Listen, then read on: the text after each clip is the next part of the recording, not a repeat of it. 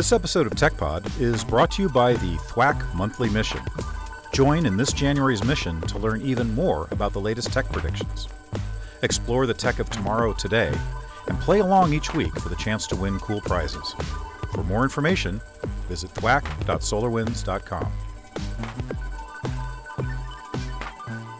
Hello and welcome to another SolarWinds Tech Pod. Today, Sean and I are joined by our head geeks, Crystal Taylor, Sasha Giza, and as we discuss emerging tech trends for 2023. We'll be speaking about Gartner's predictions, global trends, and of course, any trends we foresee at SolarWinds. Crystal and Sasha, welcome. Thanks for joining us. It's always great to be on TechPod. Thanks for having us.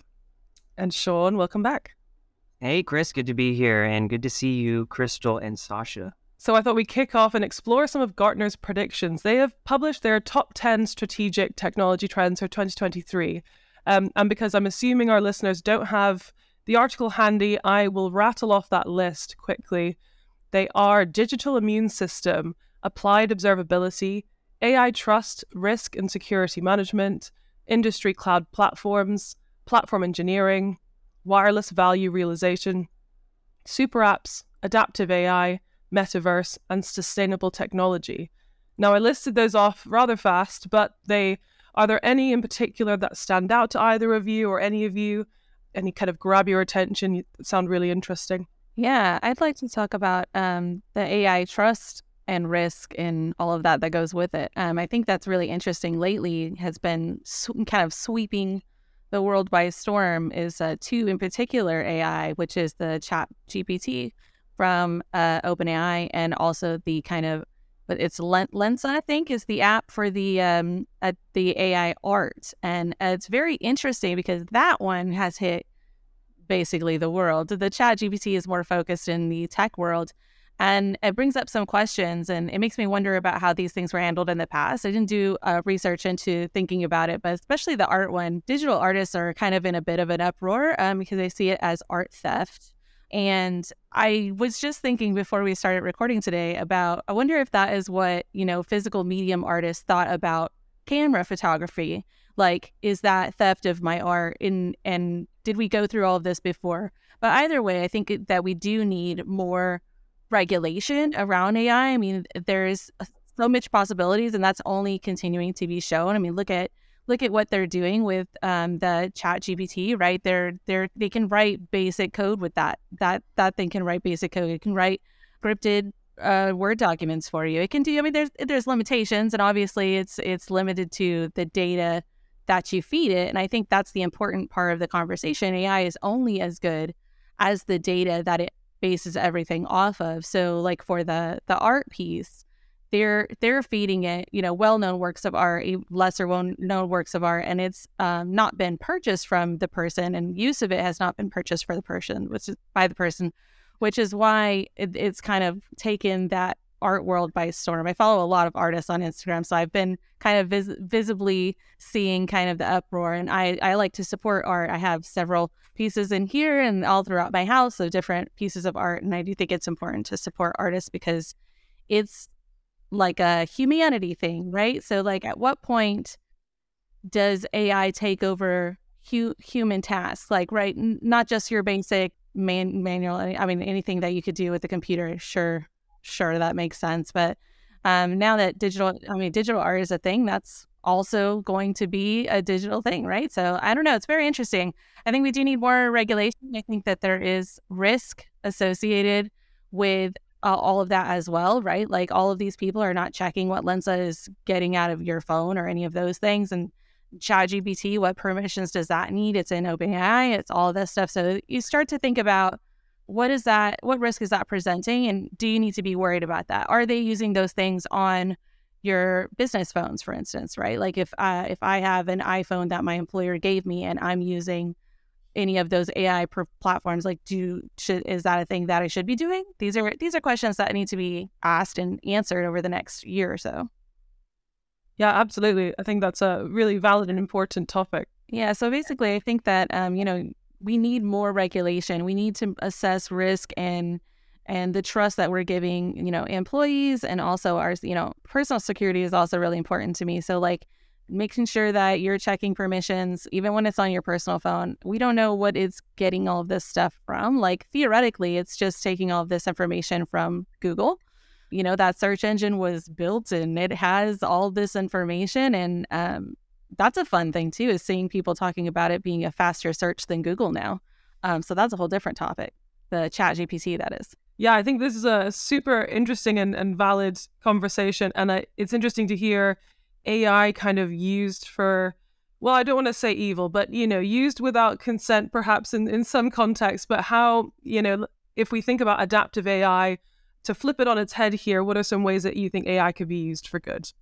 Well, I think there's lots of interesting use cases, and actually there's one thing, as Crystal, you mentioned, you need or you would like to see more regulations. I think we see a lot of regulations around AI. It's just that using AI for creativity is new and kind of unexpected. We see it here in the EU. There's actually attempts to ban AI in recruitment. So that is something that's most likely going to happen because they don't want a machine to decide who gets a job or not. And that is obviously a difficult decision because AI is very useful when it comes to filtering all those thousands of candidates, but the final say should have a human, right? So that's I think we can all agree on that. But absolutely, there's perfectly fine use cases, and we do see those use cases now. It's no longer just fancy marketing terms or stuff that, it might work one day. No, we see actual use cases today, and we might use it in our in standard tools, which we use all the day without even realizing that there are some, even if it's a low-level form of AI, included. So there's a lot of interesting stuff happening now, and first and foremost, it is far more affordable for companies than in the past. Something interesting about this is, you're definitely right, Crystal. I agree with you, at least, that regulations are necessary. But it makes me think about when I was doing papers in college, or when I look at an art piece and they give credit to inspiration, right? Because when you're thinking about the AI designing it, it's just a different form of inspiration. It was inspired by something else's photo. And in those cases, it can be an honor to the original artist that it was an inspiration for this new piece of art. And I don't think it has to be that far out from that same topic. It does somewhat dull the sense of awe that a machine created it versus a human, right? That always gets you a little bit more excited knowing that someone was able to do this. So I think when it comes to art, there's just that the human element, like you were saying, is a big piece of it. But with regulations involved, I think that we're still having an original piece of art inspire a new creation of art in almost the same way that a person would create it. Obviously, now it's just technology doing it. I think the better it can be, the even cooler. I mean, there is some pretty cool results and even funny stuff to me. If you haven't heard songs created by AI before, when you feed it other songs, it learns what are popular or looks at the rhythms of those and then creates a new output of songs. And sometimes the AI is just not ready and you get some really weird stuff. So I think that the inspiration or influence doesn't have to be such a negative thing. I think that you're right, regulations and appropriate credit being due, which is why I brought up the writing papers in college, right? You got to cite your work. So I think with that kind of thought process, it can be less of the evil and more of the inspirational and artistic piece of it. Yeah, for sure. I just think that like you said, it happens so fast. Like, I didn't know about the music one, but I now am totally intrigued and I want to go listen to some weird AI generated song.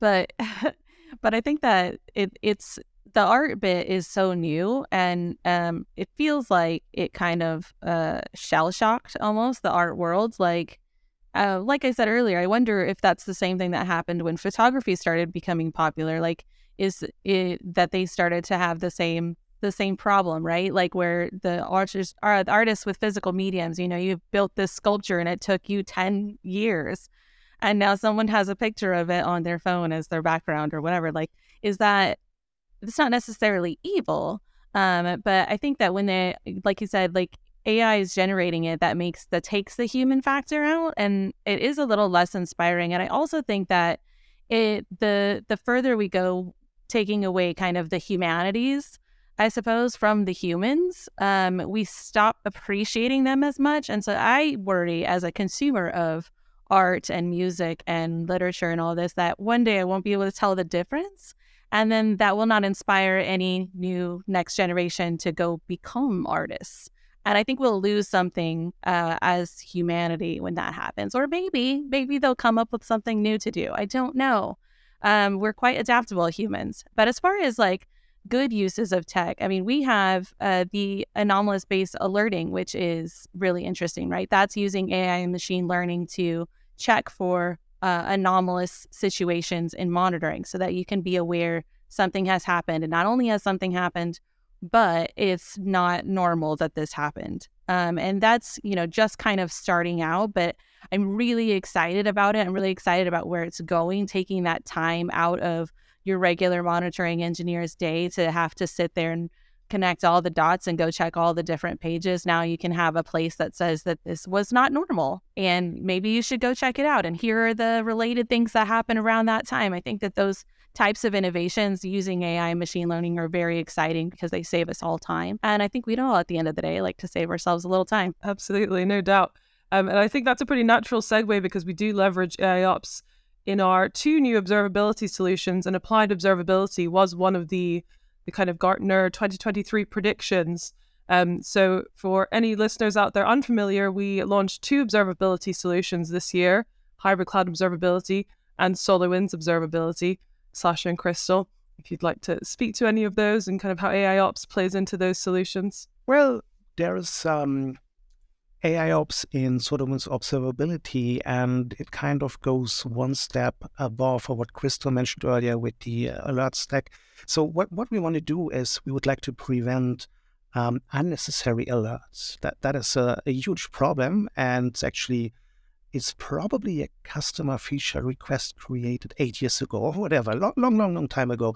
Far too many alerts. And as it happens with us humans, when there's too much information, we tend to ignore things. Meaning our solution sends so many alerts for no reason, we ignore them, and one day the data center starts burning and we keep on ignoring it. That actually happened in Paris last year. Anyway, so removing all those unnecessary alerts was a task, and we use artificial intelligence for that in the form of AIOps in one of the tools. Yeah, the anomalous-based alerting that I referenced and alert stack that Sasha just referenced are available in hybrid cloud observability. So alerting is kind of the first step for us in the AI ML kind of world, right? Because that's a long time complaint, as Sasha said, to minimize the unnecessary alerts. They don't want to configure 400 alerts to get the right information, right? So that's kind of the first step in that direction. And I think it's something that all of our customers would thank us for, finding ways that they can, filter through that noise of alerts and really focus on the items that are, the most impactful for them. I think it's nice to lean on the technology to not just, and of course it is programmed, but not just respond to something that I programmed it to respond to, but to do a little bit more cognitive thinking and provide me a suggestion based off of what it is. And of course, here's the word, observing. But right, and it's still going to be transactional. We're almost symbiotic. We fuel the AI fuels us. So I'm telling it what I want, and it's telling me what I want it to tell me. I think it's a good relationship, and I'm excited to continue to see this grow. As it learns, we learn. So this is a very, very exciting time. Yeah, and it's not even the first foray into this kind of area, right? We've had forecasting for CPU and memory and those kinds of things for a while, where we can say you're going to run out of CPU on this server at this time. We've also had virtualization recommendations, so you can look at your orphan VMs and it'll tell you to move them or remove them or those kinds of things. So we kind of started on this journey a while back. It's just kind of really taking off now, and I'm really excited about where it's going. So another interesting topic that certainly caught my eye, and I know it did a few others when we were kind of chatting beforehand, is sustainable technology. Sasha, do you have any thoughts on kind of how we can go about being mindful about the technology we use as an organization, and kind of how to improve processes and practices to bear sustainability in mind in future? That's a very interesting topic and a quite hot one, I guess. I mean, everyone knows that the climate needs a little bit of help, just a tiny bit, okay? And I mean, there's multiple ways where even the use of technology in an organization could help. And it does come with a few other side effects, like energy costs is through the roof here in Europe, at least. So organizations look for any way to lower their cost. And let's keep it easy. Let's talk about getting new hardware. So whenever the cycle is up to acquire new network gear or servers, whatever, previously for most organizations, efficiency was a nice to have. The highly efficient gear was only really important for high density environments like a data center, whatever, right? 1,000 servers, you save a little bit of energy, it's big money.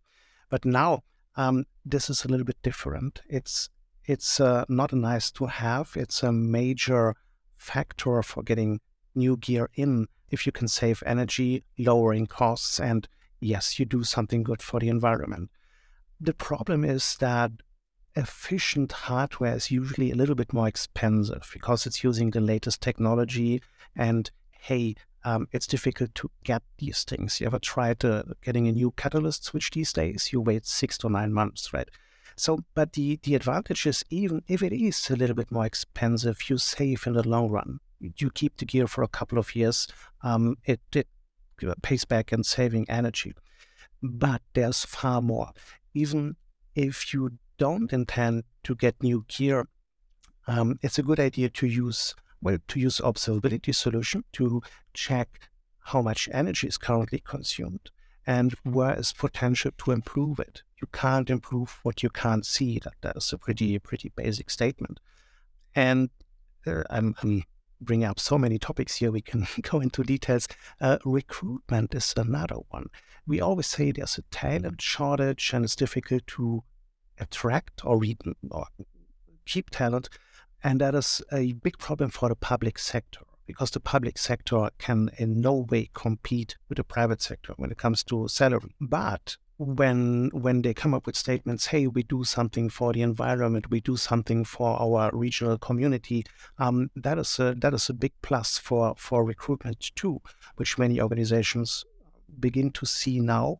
And I'm pretty sure we will see more of that in the next year. What is the next year? 23, right? Yes, 23. That's next year.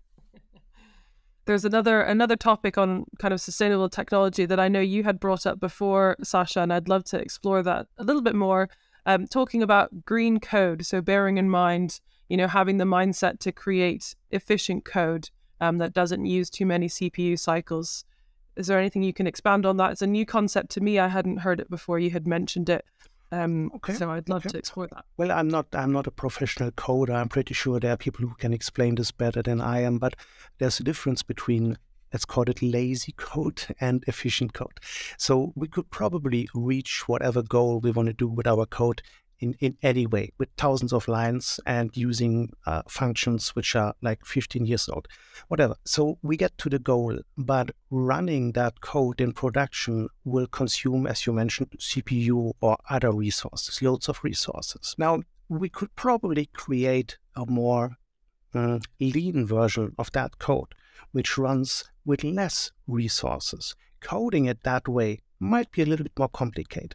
It might use new functions which just have been invented a couple of years ago with latest upgrades and frameworks, whatever. But there are ways to code more green. And that is definitely something that is taken into consideration by many software vendors. We might be one of those, by the way. I think, too, this brings up an interesting point, because you're talking about writing new code. And I think one of the things that we generally fail at as an industry is reevaluating and updating old code, right, until it needs to be fully replaced. Oftentimes, it's not something that you go back and evaluate to see if it can be more efficient or anything really, right, until it becomes a problem. That's not a thing you look at, right? I mean, how many times over the years have I seen somebody with a report and they're like, oh, this report takes it takes 10 minutes to run. And you're like, probably that code that you used to write that in T-SQL or whatever could be more efficient than what it is because it's taking that long and it's probably not supposed to take that long. So you're introducing, and when you have databases involved, you introduce, lock weights and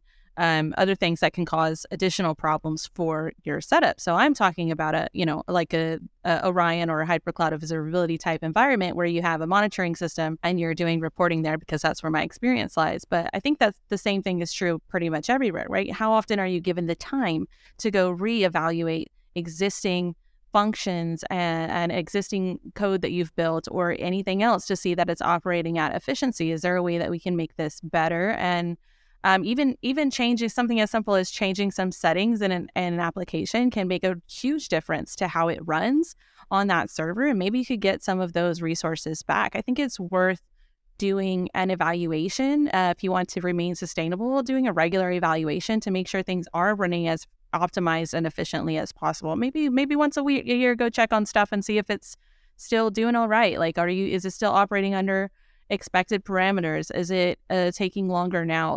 Whatever the case may be, should do some evaluations, and then maybe that will empower more green coding in the future as well, because they'll get used to reevaluating and making their existing code more efficient. So they'll start doing it more from the beginning. That would be my hope. I love hearing that so much. Some of the stuff I always talk about is continual improvement, and a lot of times, especially when we're talking about technology and products like this, you're right. New is the focus. New doesn't always have to be the focus. If you have a great product, keep it great. It's already great, so let's just enhance the greatness. We don't always necessarily need something new to make it more attractive. If it was already attractive, then just continue to improve on what made it so strong in the first place. And this kind of technology, you're talking about reviewing code, meaning that you also have the ability to push code out to that existing product. This is a big thing for me when it comes to sustainable technology. Things like thin clients, SaaS products, things that can help eliminate the need for physical equipment to constantly be refreshed and updated. With things like thin clients now, you can upgrade the technology they're using without touching what they are touching, right? They're using their hardware as a medium to access the technology. And so there's less need to actually upgrade the physical world of technology nowadays.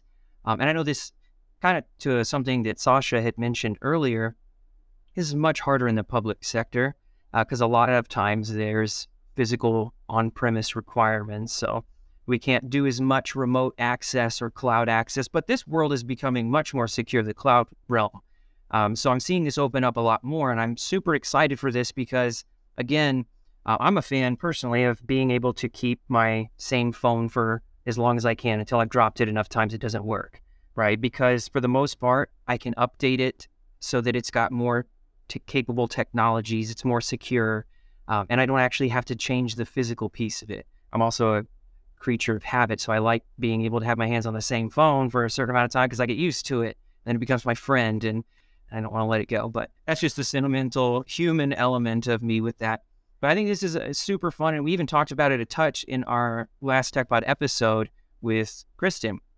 For example, USB-C cables, trying to make more universal plugs so we don't have to, as an organization, have an excessive number of different types of cables just to make sure with this technology, this one works. With that technology, this one doesn't work, right? It doesn't scale very well. So super excited about a lot of the stuff. And I think cloud and subscription-based software like this is going to have a huge impact on that sustainability.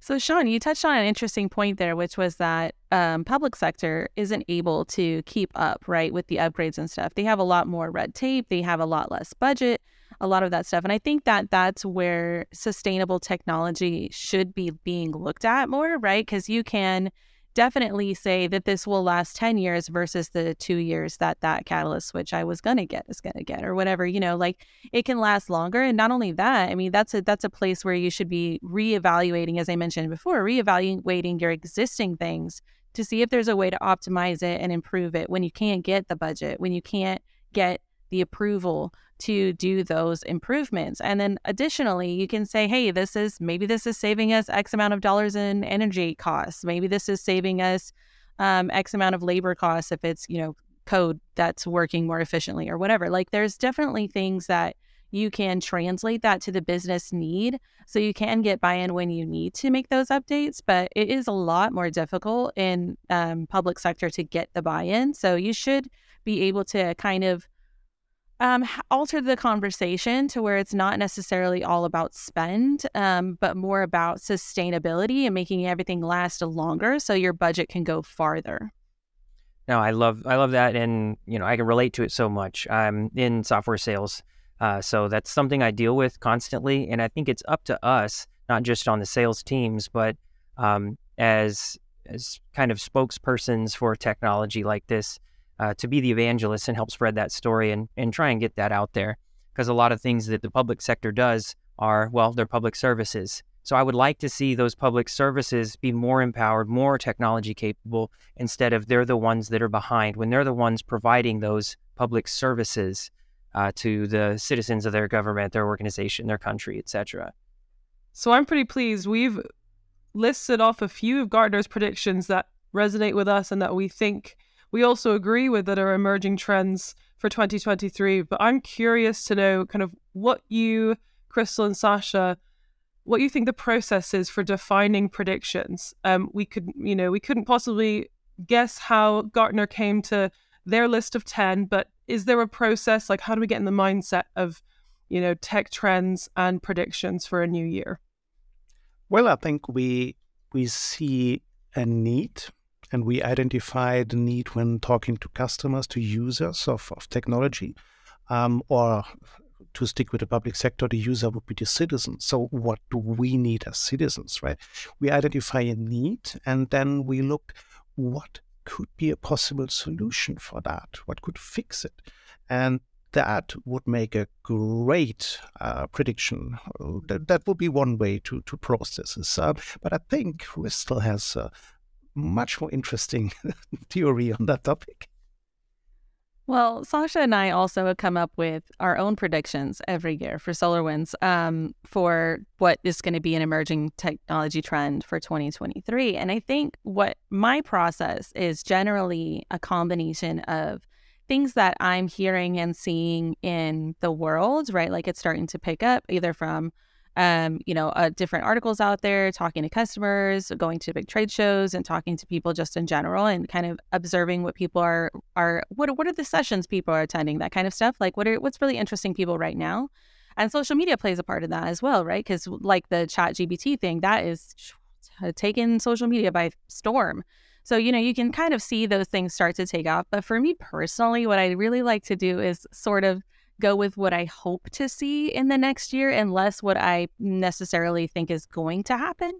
If anything, I hope to put the thought out there so that we can start to think about these things more. We can start to improve upon ourselves. And so my predictions are not always like this is based on hard data, but it's a kind of a combination of those things plus, what I would hope to see in the world. And I hope that people take cybersecurity more seriously, and I hope that people take their personal security more seriously. So I tend to lean a little bit more into the nice things that I want to happen in the world, that we will improve as a general industry and as a world society. And I color that with data that I've heard and talked to people throughout the year. We would like to see improvements, right? There's been a huge number of cybersecurity breaches over the last several years, and they're all very high profile. And even the general citizenry knows about them now, which 5 years ago, that wasn't the case. They didn't know anything. And now even they're aware of things. So I think that in itself is an edging towards the trend, right? It's adding to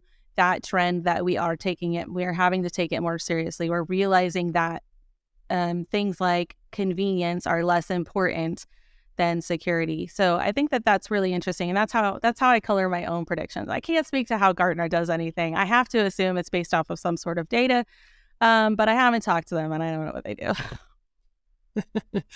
That's very fair. And since I know that you've kind of revealed a couple of your tech predictions for 2023. Are you able to share any others? This is the SolarWinds Tech Pod after all. So any kind of emerging trends or predictions you see for 2023?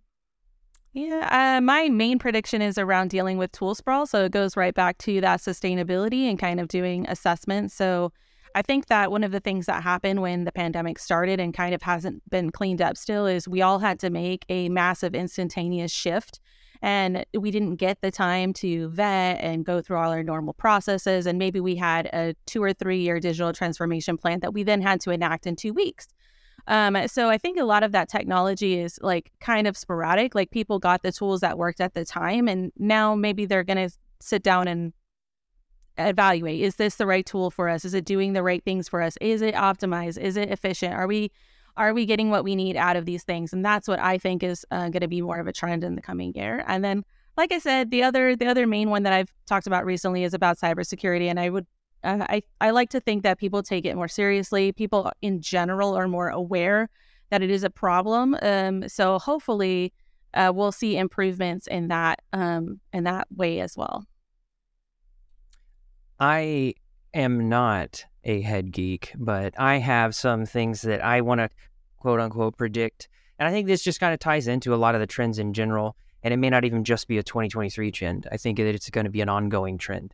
But some of the stuff that ties together is super apps, sustainability, platform engineering.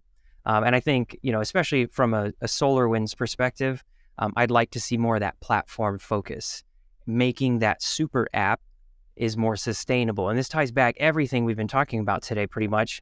I'd like to, as an organization, as a customer, as a consumer, have one vendor, one platform, and I can a la carte, I can add, remove. My contract is much easier to manage, and the access to the technology is a more unified experience, so that I'm not going to 3, 5, 7 different pieces of technology, like you were saying, tool sprawl, Crystal. I want one technology that can do many things. And so I think that the super apps, throwing AI in there, that becomes sustainable technology. The platform experience can continue to allow me to reevaluate the code so we can enhance, like you were saying, continue to improve that without having to always constantly add new features. Yeah, and I just want to circle back to what you said, maybe not over the next year. Even the Gartner report is not intended to predict only 2023. If you look at their trends, it goes like they have stuff for 2023, and of the list that you listed out in the very beginning of TechPod, some of those are like they expect in 1 to 2 years or 2 to 3 years or 3 to 5 years, right? It's not always the tech predictions, I think, are not always intended to say this will happen in 2023 and it will not happen after that. I think that it's way more flexible than that. So I like to think that it is part hope. What we hope will be taken a bit more seriously and maybe just start down the road, right? The trend will be going that direction rather than we're going to get all the way there. So, people should just generally keep that in mind. Yeah, 2023 means this is when we're releasing these trend predictions, but they could be for 1 or many, many years. And if we have time, Chris, I know we mentioned it in the list of trend predictions. I think this would be super fun. The metaverse. I am super curious to hear what you have to say about the metaverse, Crystal and or Sasha. Not much good stuff, I'm afraid. I mean, it's a nice concept, and it's kind of an interesting alternate reality. It promises to be a new place for us to meet, to communicate, maybe even to do some work. But why does it exist? It exists so companies give us a locked down ecosystem where we spend time and, more importantly, spend a lot of money. So they want us to go there, want us to stay there and buy things. Doesn't matter if it's company A, B, or C. I mean, there's just 5 big names in that pool right now.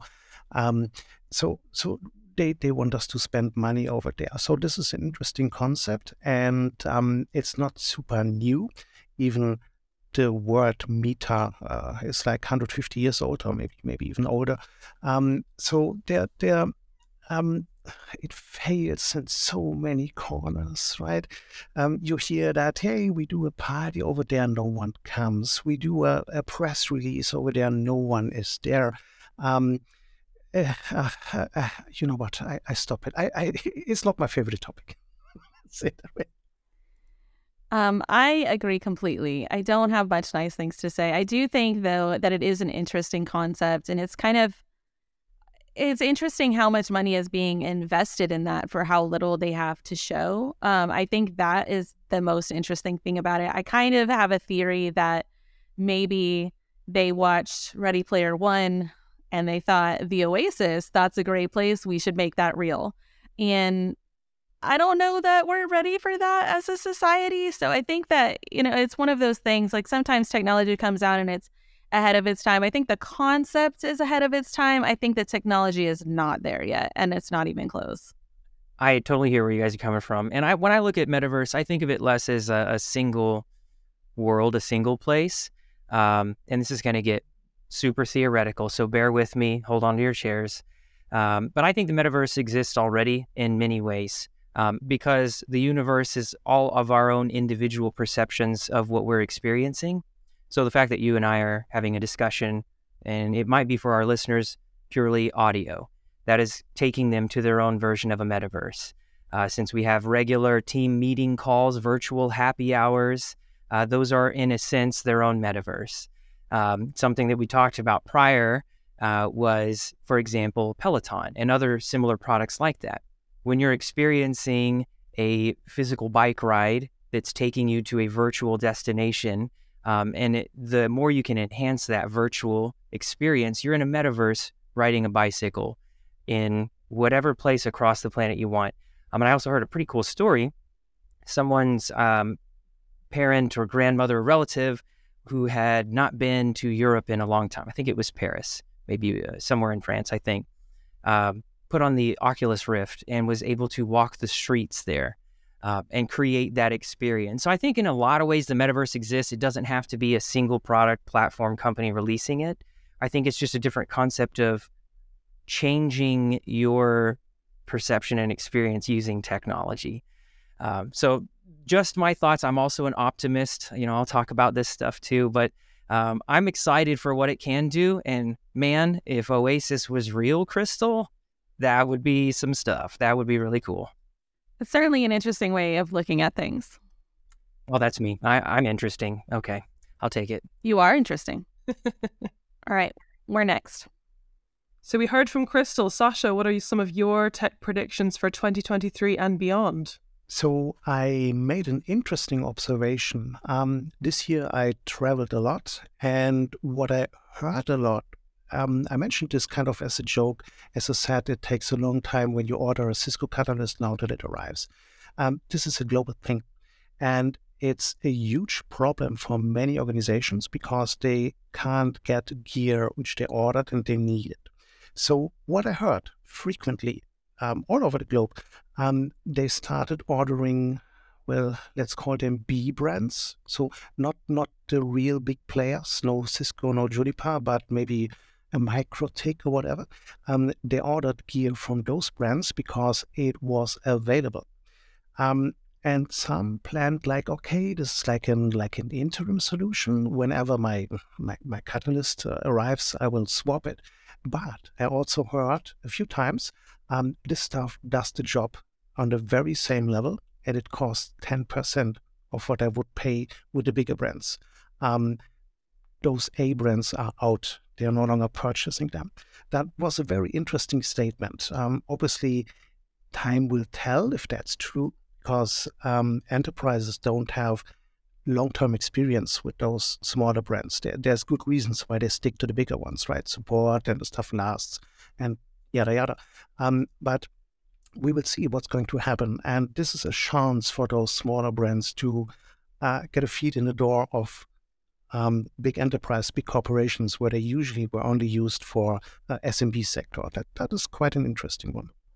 Thank you. Thanks for sharing. Is there anything you're hoping to see less of in 2023 in terms of tech predictions? the metaverse, maybe. Fair enough. I look forward to seeing less marketing words that don't make any sense for technology. Well, that would be auto magical. Yeah, it won't happen, but I'd like it. Yes. It's kind of like a smart automation, yeah. That reminds me of our conversation around super apps. We were like, "What? How do you define super apps? What are super apps?" Or but the other one was the digital immune system. Okay. All right. Yes. Sure. Sure. Well, before we let you both go, we have a segment called Rapid Fire Questions, and you're not meant to have looked at them in advance, Sasha. We've done this with Crystal before, but we have a couple that we hope you don't mind us asking you. So I'm going to kick off with the first one for you, Sasha. Would you rather travel to the past or the future? Ooh, can I choose location and what kind of past it is? I don't know. Please, yes. You can be as specific as you like. Okay, probably the past, because then you can pick what you would like to experience, where and when, and there's not the huge uncertainty as of what happens next year or in 5 years. Yes, I would be curious as of what happens in 5 years, but hey, does the world still exist in 5 years? No one knows, right? So the past might be the safe bet, I guess. Okay, I have another one, and I hope I can phrase this in such a way that everyone understands what I'm trying to present. And since Sasha just answered, we'll go to Crystal first, but I want to hear both of your thoughts. If it was an option, would you live in a city in space? No. No? Okay, why? Kid. Oh, my kid and his whole life and family is here. Not that he wouldn't think living in a city in space was cool, because he's, fixing to be 13. So I'm sure that would be really cool. But I don't think I'm prepared to take that kind of a risk at this stage of my life. Maybe before he was born, I'd been like, yeah, let's go. But now I don't think so. Okay, so some maternal instincts kicked in. Yeah, too much risk. I can understand and respect that. Okay, well, Sasha, how about you? Would you go live in a civilization, a city in space? Well, as long as there's gravity, Italian food, and Amazon delivery, yes, absolutely, I would do. And wine. Okay, well, there's a good chance. Yeah, there's a good chance Amazon is helping run this. And so, Yes. You've described a utopia, Sasha. That sounds kind of ideal. At least mine. Yeah. So I had another rapid fire question. If you were to pinpoint one tech innovation that you're really glad exists, what would that be? And that's to either of you. I would still think it's mobile internet, any form of mobile internet. I remember being on the motorway and there's the name of a city. And I was like, I heard that name, but it doesn't really, I don't remember why, in what context. And that was before the mobile phone, If that happens now, I'm just like, Google. Yes. Okay. So many minor conveniences. And that is one of the big win for me. Well, as a big gamer, I'm going to have to go with the personal PC. I mean, I play a lot of games that don't require the internet, so I could probably be okay without that for gaming, but I would still want to play the games.